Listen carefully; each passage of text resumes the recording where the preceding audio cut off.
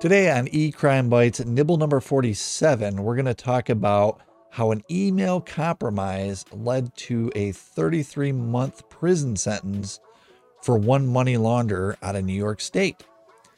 And if you wonder what 33 months is, that's almost 3 years. It's just 3 months short of 3 years. So a man from New York was sentenced to a 33-month term after a trial in which he was found guilty for this money laundering. The government claimed Kodachima Anyanwu laundered approximately $68,000 through one of his bank accounts, but it was a bank account held using an alias. So where did this money come from? Good question. Anyanwu was part of a criminal gang that used and for you listeners, I'm giving air quotes now, business email compromise scheme.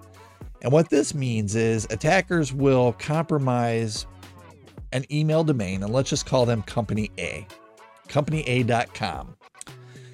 Now, when criminals will compromise their email server, they can now start sending emails out of the email server with the email domain of companyaa.com, just like legitimate employees could. So what they do is they pick a new target victim, and we'll just call them Company B. They're a victim. They haven't been compromised or anything like that.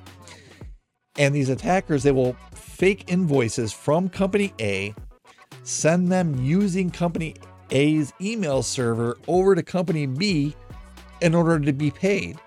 And you might think, well, what's that going to do? They're just going to pay the invoice and it'll go to Company A. But the attackers control the invoice, so they put their routing number on that invoice. And because it looks so believable coming from companyaa.com, there are victims out there that they paid the money. So the government claimed that the criminal gang made approximately $661,000 using this scheme that I just described to you against a North Carolina university. And like I said, Anyanwu, he was just the money launderer, so it sounds like his role in this whole gang was actually pretty small, because you can imagine they have people that have to compromise these email servers.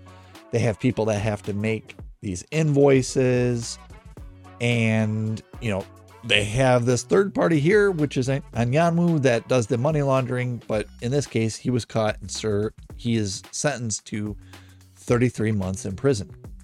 So if you enjoyed this real quick eCrimeBytes update that we call a nibble, you will definitely enjoy one of our full eCrimeBytes episodes where we take a case like this and we go into it 30 to 60 minutes and we talk about the people behind it, the criminals and the victims in some cases.